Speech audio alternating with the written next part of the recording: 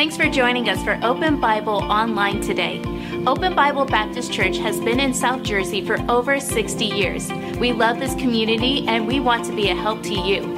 In order to help us help you in the best way possible, would you do us a favor? Please fill out the digital connection card posted in this link. Here you could post prayer requests and also ask any questions you may have about Open Bible. If you'd like to give today, you could give online in less than 2 minutes. Visit openbiblenj.org for more information. Thanks again for joining us today. Now enjoy the service. Thank you. Well, what an honor to be here. Amen. Happy Easter. And a great place to be for church on Sunday morning, especially Easter Sunday morning. And Pastor Riddell, thank you. And I've been praying for you. And I hope you as a church family pray for your pastor. And God's using him in a great way here, no doubt about it. It's been a joy to be in God's house today. And I'm excited about what God's already done, looking forward to what God has for us this hour. And if you're back for a double dose, if it's not the exact same, forgive me. That's just my Tennessee shallow brain. I am from Tennessee. I do have my shoes on today, though. And it's not common for us, but I've got them on right now. And I'm glad to be here. And I got to fly in yesterday. I'll fly back out today and got to stay at the Fenton's house. Thank you all so much for your hospitality. And it's just a joy to be here. And Brother Richard and I are good friends, and thank God for him as well. And anyway, we're my wife and I, we've been married 27 years, actually 27 years, 4 months and 4 days. Well, 3 days and about 22 hours, almost. We got married January the 1st, 1994. Start the new year off with a bang. And I did it because I didn't ever want to forget my anniversary. And it's hard to forget January the 1st, and the year sometimes messes me up. But we've been married 27 years, having the time of my life. My wife was 12. I told him last hour my wife was 12 when we got married.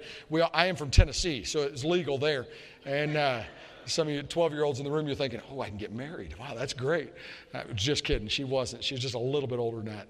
But we've been married that long and have 2 daughters. My oldest daughter's name is Angel. She is teaching in a Christian school down in Fort Walton Beach, Florida. Teaches 3rd grade. I almost said 4th grade. Teaches 3rd grade down there, having the time of her life. She's loving it. And she is single. I am taking applications. And so if you're on the market looking for a wife, I've got a daughter looking for a husband. So you see me later. I have an application I can have you fill out. Well, it depends on how much money you have. It's really what it boils down to. And then my youngest daughter, she's 20. She is teaching, or not teaching, she's in school, nursing school, sophomore year of nursing training at Pensacola Christian College, and having the time of her life. And I got 2 daughters, and they are polar opposites. Some of you parents, you know exactly what I'm talking about. I mean, they are as opposite as night and day. And my oldest daughter, she does not know a stranger. Everybody is her friend. You could walk up to her and just slam her, cut her down. And she'd look at you and say, oh, thank you. Nice to see you too. I mean, that's just her. She knows no strangers. She is blonde, and the blonde goes all the way in. I mean, it is complete. She could hide her own Easter eggs. She really could. And just as sweet can be. And my youngest daughter she's not just the opposite. It sounds terrible because she's sweet as well, just sweet in a different way. And she's more athletic. She wants to, if she's out on the basketball court and someone throws an elbow at her, she's throwing the elbow right back. And it's war time for her. It's funny, my oldest daughter, you could look at her, Angel, you could look at her when she was in trouble, you could just look at her and she'd start crying. And my youngest daughter, Gabby is her name, Gabrielle, we call her Gabby. You could look at her and give her that same look you give Angel, and she'd give that same look right back at you. You're like, all right, it's on now, as a dad. I'm loving life. I enjoy this part. Some of you're there now, you know what I'm talking about. I enjoy the empty nest. I really do. My daughters are gone. And I can go in and eat a bowl of cereal at midnight, and I don't have to explain what I'm doing. Or get a big bowl of ice cream heaping over. Not just some little dish, I mean a big bowl of ice cream. And I don't have to justify that to my daughters. It's great. And I've been told many times that having grandchildren is better than children. And some of you may be able to testify to that. I don't know that part yet, but I can't wait to find out. Looking forward to it. I wish my wife could be here. She's not able to be here with me this weekend, but she's the love of my life. I wouldn't trade her for anything. But it's a joy to be here. And today we're going to go to Matthew chapter 28. I'm thankful you took the time to be in church today. I know it takes effort. And so thank you for being in church. I want to encourage you, come back next Sunday. Hear the real preaching next Sunday. And your pastor will be back up here, Lord willing, next Sunday.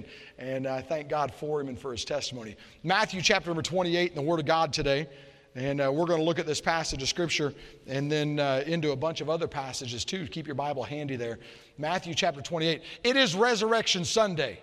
We serve a risen Savior. I know you know that. You're in church. You've heard that. But we serve a risen Savior. We don't serve a God who died and is still in the grave. What sets Christianity apart from other religions in our nation today, in our world today, is this. Our Savior, Jesus Christ, God in the flesh, God incarnate, He was crucified, He was buried, and He rose again. He's no longer in the grave. By His own will, by His own power, He came up out of that grave. He is God.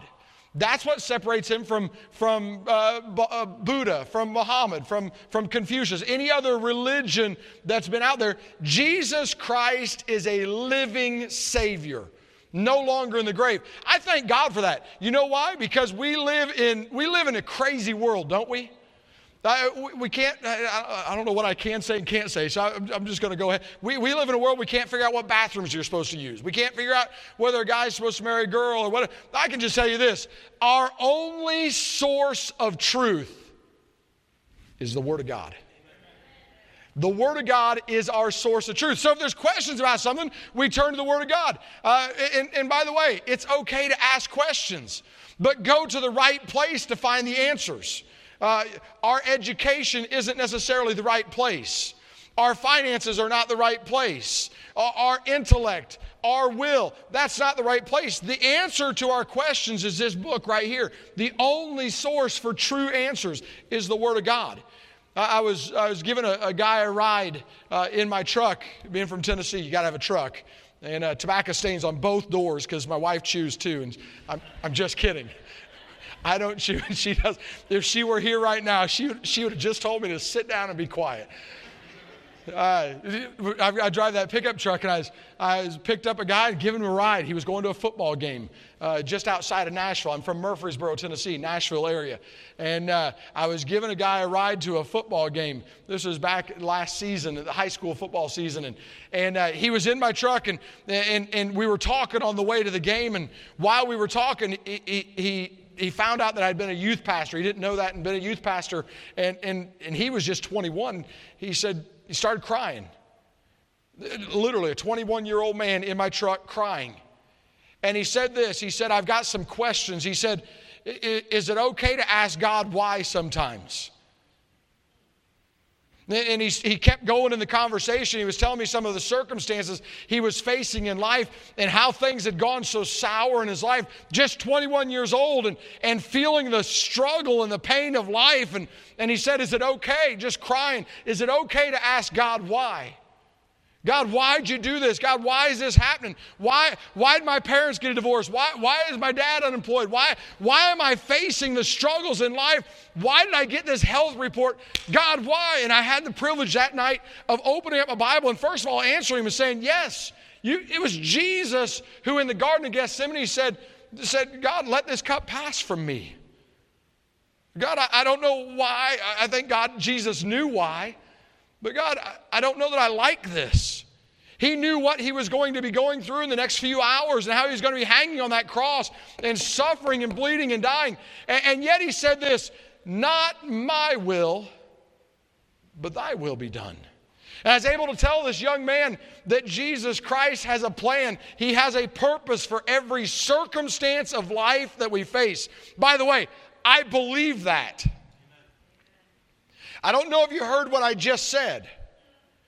Jesus Christ has a plan and a purpose for every circumstance of my life, of your life. Nothing's caught him by surprise. Jesus Christ knows. And I was able to take the Word of God that night. This young man sitting in my truck, I was able to take the Word of God and show him from the Word of God how Jesus Christ loves him, how Jesus Christ died for him, was buried and rose again. And that night, sitting in my pickup truck, this young 21-year-old man bowed his head and trusted Jesus Christ as his personal Savior. Hey, you see, you turn to the right place for answers. You don't have to go to your buddy and pick up the phone and call your buddy to find the answers. Jesus Christ has the answers for the things we face. And we're going to look at a passage of Scripture here today, this morning, where a lady came to the tomb of Jesus Christ, Mary. Mary and the other Mary came to the tomb. And when they got to the tomb, things were different than it was just 2-3 days before. And look at Matthew chapter number 28. Matthew chapter number 28, look if you would please in verse number 1. This is a parallel passage to the other Gospels. John, the book of John that we just read a few minutes ago dealt with this same thing. Mark chapter number 16 has the same parallel passage. Luke chapter 24 has the same parallel passage. We're using the Matthew passage. Matthew chapter 28 verse number 1. The Word of God says this. In the end of the Sabbath, as it began to dawn toward the first day of the week, came Mary Magdalene and the other Mary to the sepulchre, and behold, there was a great earthquake. For the angel of the Lord descended from heaven and came and rolled back the stone from the door and sat upon it. And his countenance was like lightning, and his raiment white as snow. And for fear of him, the keepers did shake and became as dead men. And the angel answered and said unto the woman, Fear not ye, for I know that you seek Jesus who was crucified. He is not here, for he is risen. As he said, come, see the place where the Lord lay. I look at this passage of Scripture, and the Bible says he is not here, he is risen. Boy, what great words. Could you put yourselves in the place of Mary and the other Mary? I've worked with teenagers all my life, and I love to paint the picture of not just reading the Bible as a textbook. So many people literally will read the Bible, okay, that's good, and it's a good story. It's not just a story. These are events of things that literally took place. Put yourself in the story. Become for just a moment Mary. 3 days earlier, the Savior, Jesus Christ, was hanging on a cross, bleeding and dying. And in those last words, Pastor, that you just mentioned, it is finished. And he took his last breath and he died. And there was Mary standing there at the foot of the cross, looking up and beholding Jesus, taking his last breath and dying. Boy, could you imagine the despondency that fell upon all those Christians that day? The one who they've been following for 3.5 years, the one who they knew they felt was going to set up his kingdom, but now he's dead. They took his lifeless body off the cross, they prepared it for the burial, and they laid him in that empty tomb. My wife and I, November of 2019, had the privilege of going to the Holy Land, Pastor. And on my wife's birthday, we were able to visit Bethlehem. We saw the birthplace, they believe the birthplace of where Jesus was born. What an amazing thing we got to do. That same day we went to Golgotha. We saw the place he was born. We saw the place where he hung on the cross. The place of the skull. You literally can see the rock formation that looks like the face, a man's face. And then a few hundred yards away from that place, we saw a tomb. I don't know if it was the actual tomb that Jesus laid in. They believe it was. I was able to walk into that tomb and Jesus is gone. He's risen. He's no longer in the grave. And here's Mary coming to this tomb, and she approaches this tomb, and the earth shook and the stones rolled away. Put yourself in those. Could you imagine being there? Seeing the video as Mary dropped that pot of water, I think it may have been a little more dramatic than even that, and that was dramatic. Could you imagine the fear, the wonder, the amazement? And they go up and they see the angel there sitting on a stone. And they say, where is he? And he said, I know who you're seeking. I know what you're here for. He's not here. He's risen. I praise God for the fact that my Savior is not dead. He's alive. The question bodes in, where is Jesus? If he's not here in the tomb, then where is he? And we can read throughout the rest of the passages to follow how Jesus appeared unto different people in the different places. But where is Jesus? And I've entitled the message this morning, Where is Jesus? Where is Jesus? Today in Easter Sunday, Resurrection Sunday, 2021, where is Jesus? He's no longer in the tomb, so where is he today? And today I'm going to give you 5 different things of where Jesus is today in our lives. This is not just story time. This is Bible. Where is Jesus in our lives today? I put down 5 different things. Number 1 is this. He is at the right hand of the Father. When Jesus came up from that grave, Jesus went back to be seated at the right hand of the Father. I put that down as the authority of God, the authority Jesus has. By the way, we serve the King of Kings, the Lord of Lords. It doesn't matter who's in the White House, Jesus Christ is still on the throne. It doesn't matter what laws are passed, Jesus Christ is still the King of Kings and the Lord of Lords. It doesn't matter who your boss is by the way, listen to him and do what he says. But it doesn't matter who your boss is at the workplace. Jesus Christ is still on the throne. He's still the King, and he sits at the right hand of the Father. In the Word of God, Romans chapter 8. I'm going to flip over there. Romans chapter 8, verse number 34. The Word of God says this. Who is he that condemneth? It is Christ that died. Listen to this. Yea, rather, that is risen again. Who is even at the right hand of God. Jesus Christ is the right hand of God. We believe that Jesus Christ is God. Jesus Christ is God in the flesh. The incarnate person of God. Jesus Christ took on flesh. He is God with us. Emmanuel. That's Jesus. He's not just a prophet. He's not just a teacher. He is the Son of God. And Jesus Christ is right now today seated at the right hand of God. He has all authority. Matthew chapter 28, right before the Great Commission. All power is given unto me in heaven and earth. That's Jesus Christ. Hold on. Listen. Jesus Christ is God. He's our authority. He's all power, and right now he's sitting at the right hand of God. You know what that means? God has control of every circumstance of my life. I already mentioned it. God knows what you're facing. God has never looked down here to this earth. Get this. He's never looked down here at this earth and saw your circumstances of life and said, oh, how'd that happen? God's never done it. When I was able to go on a missions trip. I've been to Thailand 4 different times preaching a missions conference in Thailand. And first time I went, it totally blew my mind. I preached through, we call them interrupters, but they call them interpreters. And I preached through 3 different interpreters. I would say a statement, one man would interpret into another language, that man would interpret into another language, that man would interpret into another. 3 different interpreters. Talk about losing your train of thought. And a 15-minute message was an hour long. Be thankful we're not doing interpreters here this morning. Here I was preaching my 3rd time there to Thailand. The same place, same things going on. Everything was the same bed that I stayed in the times before.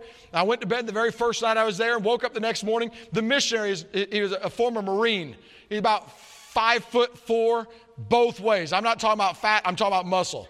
He's like 56, 57 years old. He's like a rock. And a little old dynamite stick kind of guy. And I remember that first day I walked down to the breakfast area and they had devotions going on like at 4:30 in the morning.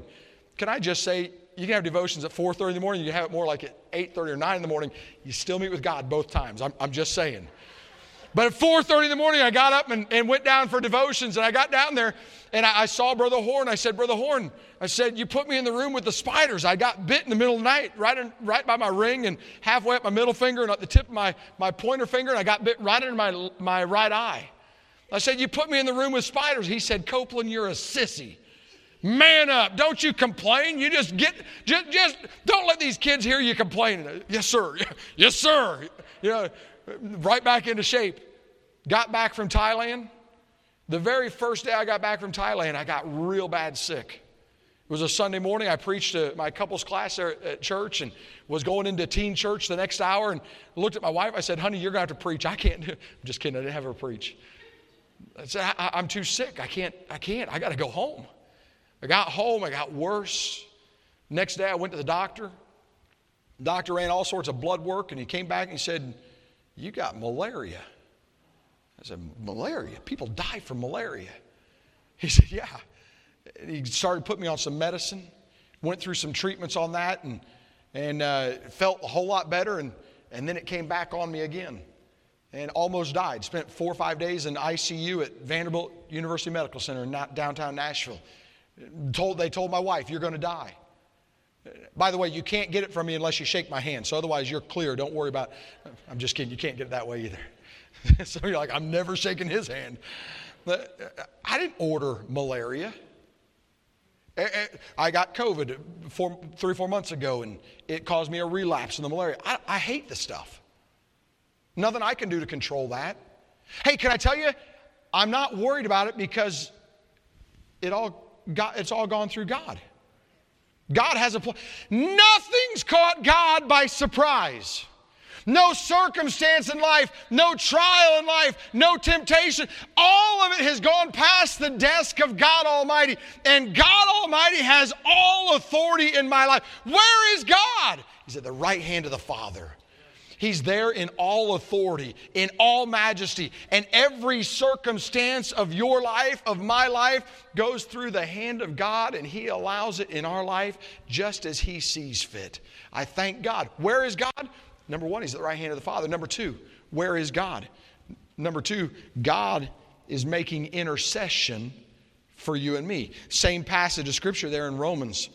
I want you to see this. Romans, I'll read verse 34 again one more time. Romans chapter 8, verse 34.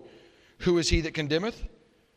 It is Christ that died, yea, that is risen again, who is even at the right hand of God. Listen to this. I didn't read the end of the verse before.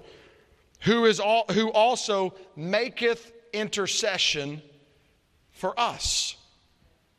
Back up in verse number 26, the Bible says this, Romans chapter 8, verse number 26, likewise the Spirit also helpeth our infirmities.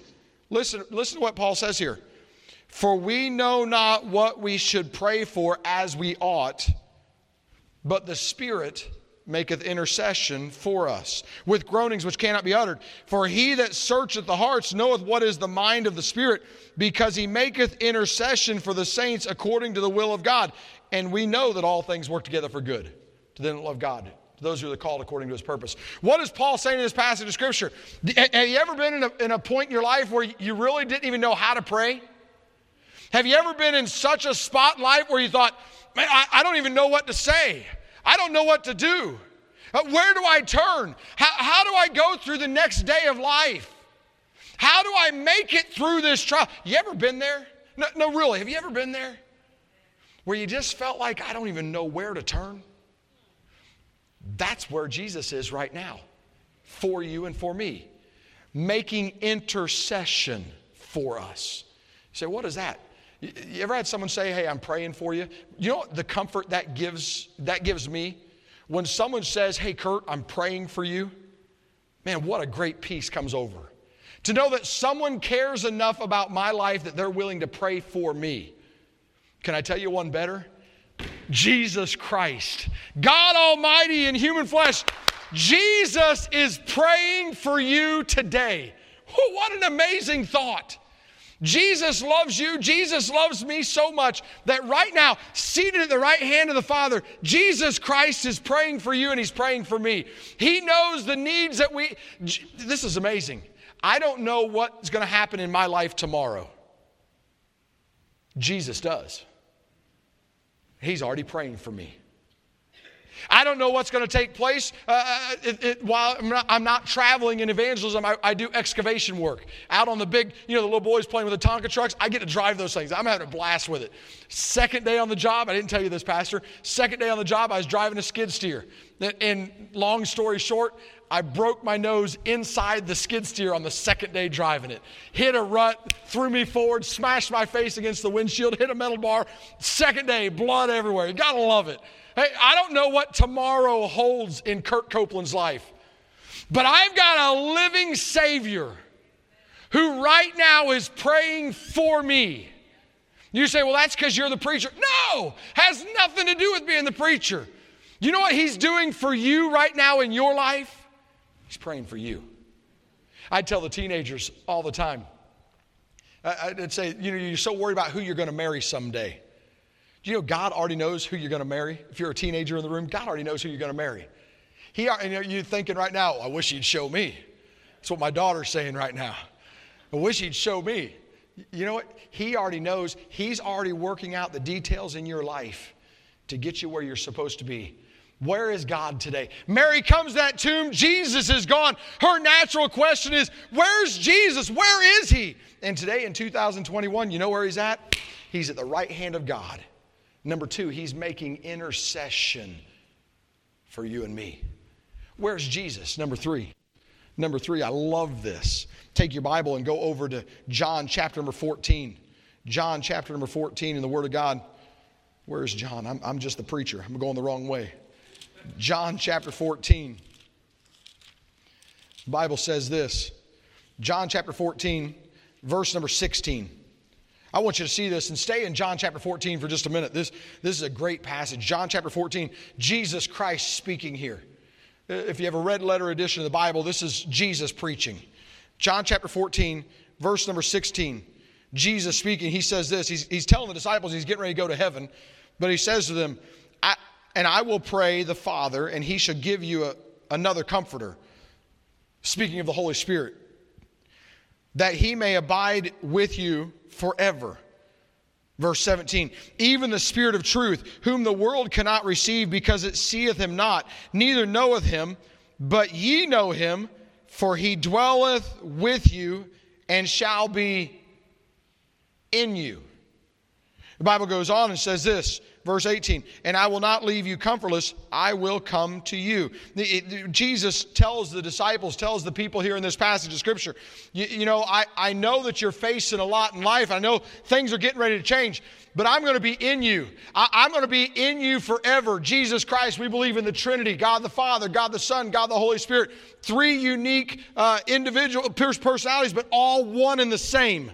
I don't comprehend it all, but I know it's true. Jesus Christ is God, and Jesus Christ is the Spirit, and Jesus Christ is in my heart. Number three, Jesus is in my heart. Boy, what great comfort. What great security we have. I know this. I know that if my life were to end today, the Bible says to be absent from the body is to be present with the Lord as a Christian. If my life ended today, I'm going to wake up in heaven. I'm a child of God. I'm a Christian. I wasn't born a Christian. No one's born a Christian. You didn't come out of your mother's womb as a Christian. There came a time in my life where I had to trust Jesus Christ as my personal Savior. It was January 11th, 1982 at Emmanuel Baptist Church in Mattoon, Illinois. I'm a Yankee by birth, just so you know. Then got Tennessee pretty quick, but I was a Yankee by birth. I born in Pekin, Illinois, and we lived in Mattoon, Illinois. Mattoon is a city about 2 hours south of Pekin, south central Illinois. My parents owned a roller skating rink. The Rhythm and Roll Skate Center was the name of it. From age 5 to age 14, I literally lived inside the roller skating rink. Our house was part of it. I've got 3 older brothers, and we were out in the parking lot playing baseball one Saturday afternoon in between roller skating sessions. We were out there playing baseball, and a car pulled in the parking lot, and it was a man got out of the car, and he walked up to us and said, hey boys, I'm a pastor of a church, and we drive a bus by here. Would y'all like to go to church with us? We were like, I don't know. And he said, we'll give you gum and candy. You can go with us. We're like, sign us up. We're there. Give us a little sugar. We're on the bus. And Sure enough, that next Sunday, we jumped on the bus and got that bubble gum and candy and went on to church. It was a Wednesday night, January the 11th, 1982. I was 10 years old. I'll save you the math. I'm 50 now. I was sitting there in that third row back, sitting right in front of where you're sitting, sir. And as I was sitting there, I remember the pastor preaching that Wednesday night. I don't remember a word he said. Probably not going to be much different than this morning after I finished preaching either. But that night I was sitting there, and the whole time he was preaching, all I could think about was this. If I died tonight, I'm going to spend eternity in a place called hell. I was a 10-year-old boy, and I'm telling you, that thought gripped my life.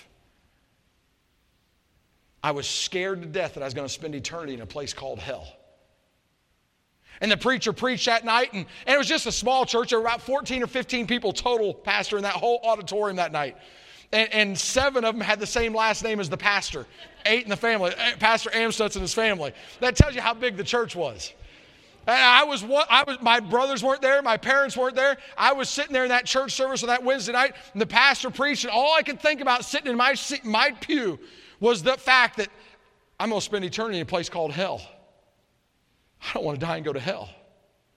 As a 10-year-old boy, you can imagine the fear that I had.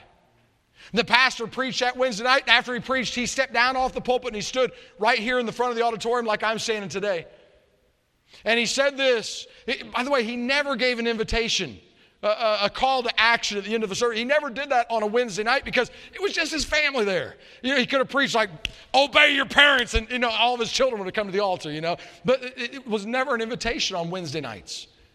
But this Wednesday night, he stepped down in front of the pulpit and he said, folks, I don't understand this. I don't know why. But tonight I feel like I need to give an invitation. And it was almost like the Holy Spirit of God popped me in the back of the head and said, Copeland, this is for you. This is your time. And I stepped out of that seat when he gave that invitation, tears coming down both cheeks. By the way, I was the brat of the church. I got called down in every service. I'd be talking or messing around, and he'd call, Copeland, pay attention, stop talking. That was me. I came out, tears coming. He must have thought, finally, this kid's going to get right. He stuck his hand out and shook my hand. He said, Kurt, what'd you come forward for? I said, Pastor, I don't want to die and go to hell. Pastor Riddell, I know you've been preaching longer than I have. And you've studied the Bible. You're a whole lot smarter than I am, so you would know better answer to this. I've studied the Bible a while. I've never found a bad reason to get saved. I got saved because I didn't want to die and go to hell. Where's Jesus? Right here.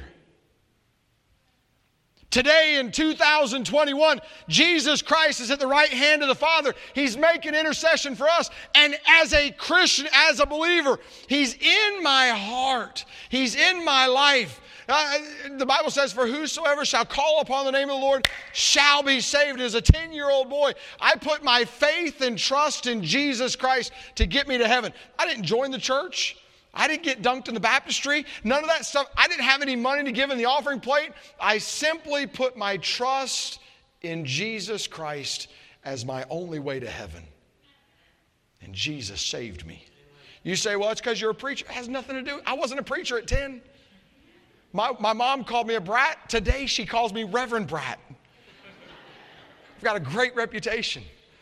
And you guys have me here preaching. It's y'all's fault, not mine. The truth is, man, none of us deserve heaven. We're all sinners. J. Vernon McGee is one of my favorite men to study after. I love reading after J. Vernon McGee. He used to say this. I read it in his book, and I heard him on the radio say this. He said, if you knew what kind of sinner I was, you wouldn't waste your time listening to me preach. But before you get up and walk out, if I knew what kind of sinner you were, I wouldn't waste my time preaching to you. You know what? We're all sinners. And all left to ourselves, we have no hope. Can I say it one more time? All left to ourselves, we have no hope. The Bible says, for by grace are you saved through faith, Ephesians 2. And that not of yourselves, it's the gift of God. It's the gift of God, not of works, lest any man should boast. I don't have money to buy my way to heaven. I don't have the ability to get myself to heaven. I can't be good enough to get to heaven. Ask my wife. She'll tell you, I can't. You know, the truth is, we're all sinners. Jesus Christ died on the cross, He was buried, and He rose again. And I'm on my way to heaven tonight because as a 10-year-old boy, I put my faith and trust in Jesus Christ.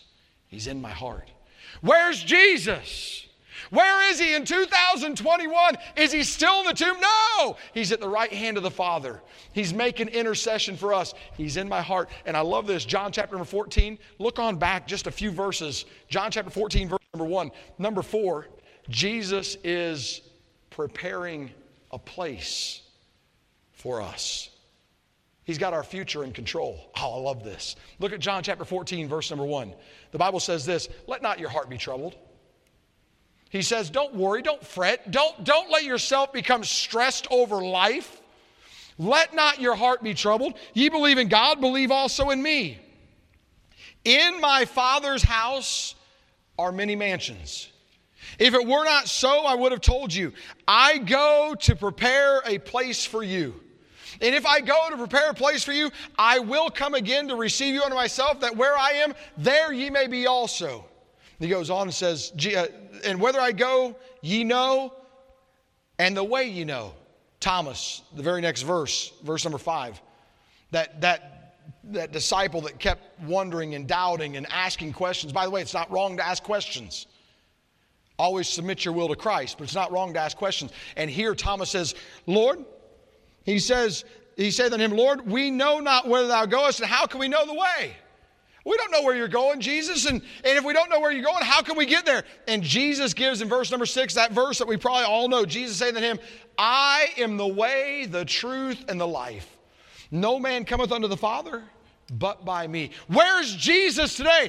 Jesus is in heaven today, and He is building a place for you and I as Christians. The Bible calls it a mansion. Well, I can't wait to see my mansion. I can't wait to see those pearly gates open up and Jesus to say, come on in, Kurt. This is home. And I get to walk in on those streets of gold and see that crystal river and the tree of life and see the splendor and wonder of heaven. But I'm going to see, I believe this all my heart, I'm going to see that mansion there with my name on the doorplate. It's going to say Kurt Copeland. I got 3 brothers. By the way, all my brothers have girls' names. There's Carrie, Kelly, and Corey. I'm not making that up. That's their real names. And so I give them a hard time. My name's Kurt. I'm the only man in the family. And I give them a hard time. They beat me up, but I give them a hard time. I walk through those pearly gates on the streets of gold. Guess what? My mansion's there in heaven.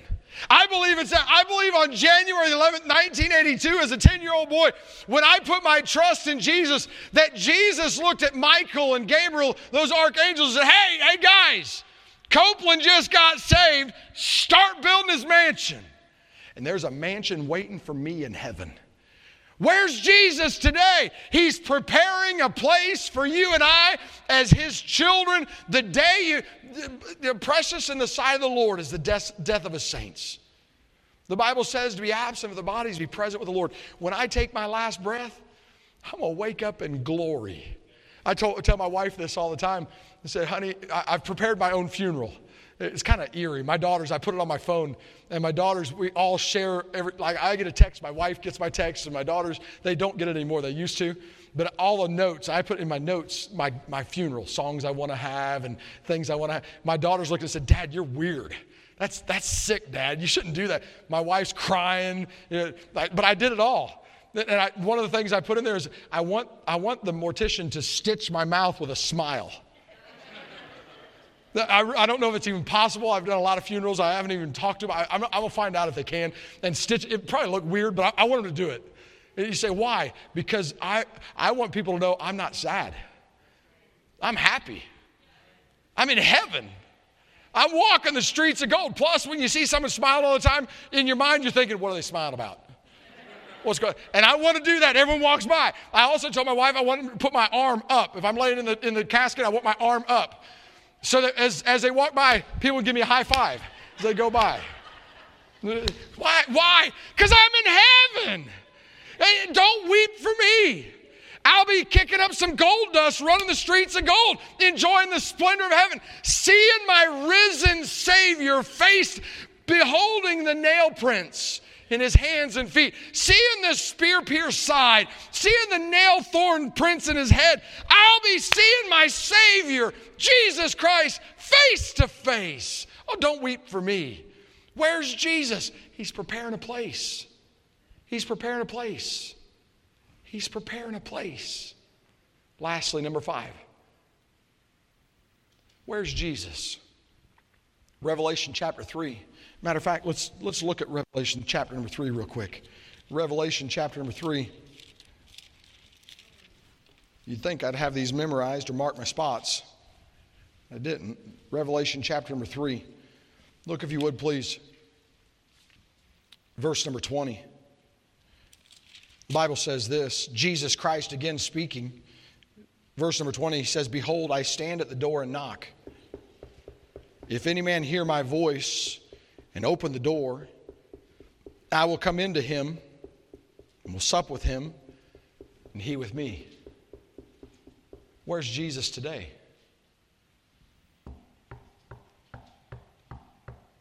He's knocking on your heart's door. Jesus in heaven right now, looking down at you. The Bible says in 2 Peter chapter 3, verse 9, the Bible says that he's not willing that any should perish, but that all should come to repentance. Jesus Christ does not want to see any one person ever die and go to a place called hell. As a matter of fact, he didn't even prepare hell for people. Hell was prepared for the devil and his angels, not for you and me. God doesn't want to see anyone die and go to a place called hell. He wants everyone saved. Luke chapter 19, verse number 10, his whole purpose for coming to the earth was this, to seek and to save that which was lost. And today, Jesus Christ is knocking on our heart's door saying, hey, open up. I just want to save you. John chapter 3, verse number 16, I'm sure you know the verse. For God so loved, put your name there. Make the Bible practical to you. For God so loved Kurt Copeland that he gave his only begotten son, that if Kurt Copeland believed on him, he should not perish but have everlasting. Put your name there. You see, Jesus Christ loves you so much that he came to this old sin-cursed earth, lived those 33 and a half years, and became our sacrifice. It doesn't mean a whole lot to us in our society, but you go back in your Bible and you study the Old Testament sacrificial system, every Jewish person knew exactly what that sacrifice was all about. And Jesus Christ became our sacrifice. He paid my debt. He paid your debt, our sin debt. Why? So that someday you could spend eternity in a place called heaven with God. Say, that all sounds like pie in the sky. It's reality. It's the Word of God. It's our only source of truth. You sit here today, this may be your first time at Open Bible. You may have been here since 9 months before you were born. Either case, Jesus loves you. Jesus died on the cross for you. He was placed in that tomb. But 3 days later, up from the grave, he arose. What does that mean to us? He is God. He's authority. And today, he has his arms open wide to you. Revelation 3, he's knocking on your heart's door. Hey, how can I get to heaven? How can I get there? And as a 10-year-old boy sitting on the third row back, I walked out and I said, I want to know I'm going to heaven. And that night I trusted Jesus Christ as my personal Savior. Hey, today, if you're here and you know Jesus Christ, you're a Christian, you're already on your way to heaven. Hey, can I tell you? I don't know what circumstance of life you're facing. You may have gotten a bad doctor's report. There may be a bad job going on right now. Work may be unsettled. Finances may be awry. Who knows what the future holds? You may have some domestic issues. Hey, my parents got a divorce.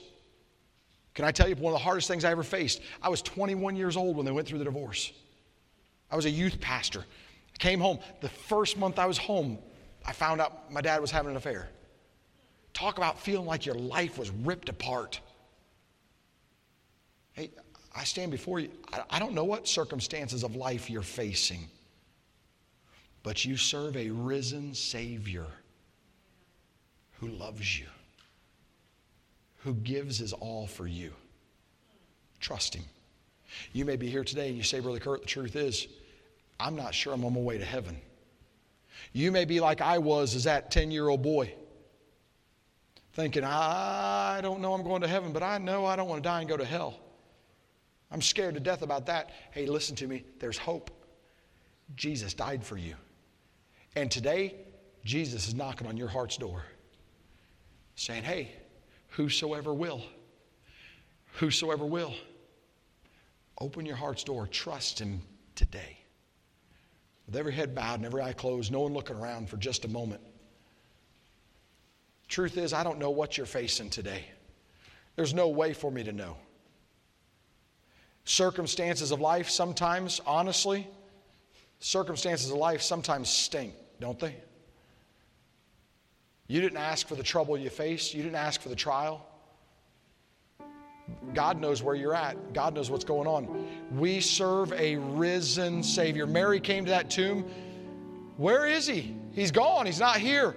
The angel said he's not here. He's risen. Where's Jesus today? To the right hand of the Father, making intercession for us. He's in our heart as a Christian. He's preparing a place for us. And listen, folks, he's knocking on your heart's door. Soon, very soon, he's coming back. Hey, if you're here today and you say, Brother Kurt, I'm a Christian, but to be honest with you, man, sometimes life's throwing me some curveballs right now. And there's some things in life I really don't like. Some things that stink right now, and man, I'm just suffering. I'm not going to have you raise your hand, not going to have you respond in any way, but I just want you to know this. You serve a risen Savior. He's no longer in the tomb. He knows what you're facing. Hey, can I challenge you? Keep trusting him. Keep turning to him. This morning, we'll dismiss here in just a moment. We'll close in a word of prayer. When I pray to close, would you just right there, even in your seat, would you pray quietly in your heart? And tell God this morning, God, I'm thankful you're my risen Savior. Help me to trust you. Help me to trust you. Maybe you're here today and you say, Brother Kurt, the truth is, I'm not sure I'm on my way to heaven. If my life ended right now, I'm not sure I'm going to heaven. But I know this. I know I don't want to die and go to that place called hell. And there's no one looking around. I would never embarrass anybody. That's not me. I wouldn't do that. But I want you to know I'm praying for you. God says he's not willing that any should perish, but that all should come to repentance. Jesus loves you. Whether you're a teenager, whether you're a child, whether you're middle-aged, or whether you're a senior citizen, an adult, it makes no difference what stage of life you're in. Jesus loves you. And he died, was buried, and he rose again to provide a way for you to go to heaven. You can trust him today. You're not joining a church. You're not getting dunked in a baptistry. You're not having to put money in an offering plate. You're putting your trust in Jesus. You say, Brother Kurt, how do I do that? Well, I'm glad you asked. Jesus said, for whosoever shall call upon the name of the Lord shall be saved. You can trust Jesus right there in your seat today. You can trust him. There's a simple prayer that we use. The words of the prayer is not what saves you. But you say, Brother Kurt, I want to trust Jesus. I just don't know how. There's a prayer you can pray something like this. You can just repeat it after me if you'd like, right there in your seat, quietly in your heart. The prayer is this: Dear Jesus, I know that I'm a sinner. I know that I deserve your punishment. But you died on the cross for me. You were buried and you rose again. Please forgive me of my sins. Come into my heart and save me. I'm trusting you today as best I know how. If you're here today and you say, Brother Kurt, I prayed that prayer and I meant it. I've never, as far as I know, I've never trusted Christ as my Savior. I've doubted it, but I prayed it today and I meant it. And I don't want to be embarrassed. I don't want anyone to call my name out. And I promise you, I'll not embarrass you. I'll not call your name out. I will in no way point out anybody. I promise you. But I'd love to rejoice with you. If you're here today and you prayed that prayer and you asked Jesus to save you this morning, would you just let me know that by simply just raising your hand and putting it right back down? Brother Kurt, I prayed that prayer today. God bless you. God bless you. God bless you. There's 3, 4 hands going up. Anyone else? God bless you. God bless you, sir. God bless you. Anyone else? Brother Kurt, I pray. God bless you. Way back in the back. God bless you. I see that hand. You can put it down. God bless you. Anybody else? I rejoice with you. I won't embarrass you. Anybody else? I prayed that prayer today. I asked Jesus to save me. God bless you. Can I share with you one verse? As a matter of fact, will you look right here at me for just a second? I'll share with you one verse. You can all look right here. I'll share with you one verse and I'll pray and I'll get out of the way and Brother Rich will take over. Hebrews chapter 13, verse number 5. The Word of God says this, be content with such things as you have, for He hath said, God hath said, I will never leave thee nor forsake thee. Hey folks, you have a friend in Jesus, the risen Savior, who will never leave you. He'll never, friends will forsake you, family will forsake you. Sometimes church friends leave you. But there's a Savior, Jesus Christ, who will never leave you nor forsake you. He loves you. Let's pray together. And Brother Rich, you come. Let's pray. Lord, I love you this morning. I am so grateful for your word. God, we serve you as a risen Savior. Mary came to that tomb that day and the tomb was empty. And that angel said, you're risen. I can only imagine Mary saying, where is he? Where's he gone?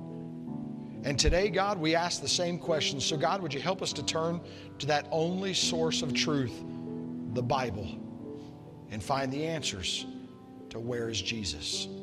And God, I thank you this morning that you love us. God, I thank you for those that raised their hands just a few moments ago, some 6 or 7. Lord, I thank you for that. Lord, would you help them today to get assurance of that salvation? Help them to understand. Maybe they'd want to talk to one of us. Lord, I pray that you'd help them to do just that. Thank you for salvation. Thank you for loving us, Jesus. And in all of our circumstances of life, Lord, help us to always look to you. In Jesus' name I pray. Amen. Hey folks, thank you so much for watching today. I hope that it was a blessing and encouragement to you. If you don't know Christ, your personal Savior, and you accepted Him today into your life, and you put your faith in Him, I would like to send you free of charge 2 things. First, I'd like to send you this book, Done. It's written by a friend of mine, What Other Religions Don't Tell You About the Bible. And then secondly, a brand new Bible, just like this one, I'd like to send to you. So please, do me a favor. First, I'd like to hear about your commitment to follow the Lord Jesus Christ. Fill out the electronic connection card right below, click the link. When you fill that out, put your address in, and I will be happy to send this book Done and this brand new Bible free of charge to you. God bless you, and I'm looking forward to hearing from you. Thanks again for watching us online today. If you haven't done so already, please fill out a digital connection card so we know how to better serve you this week. For encouragement throughout your week, you can listen to past sermons by searching Open Bible Baptist Church on the Apple Podcast or Google Play Store. If you'd like to give today, you could give online at openbiblenj.org. Thanks again for joining us today. We'll see you on the next broadcast.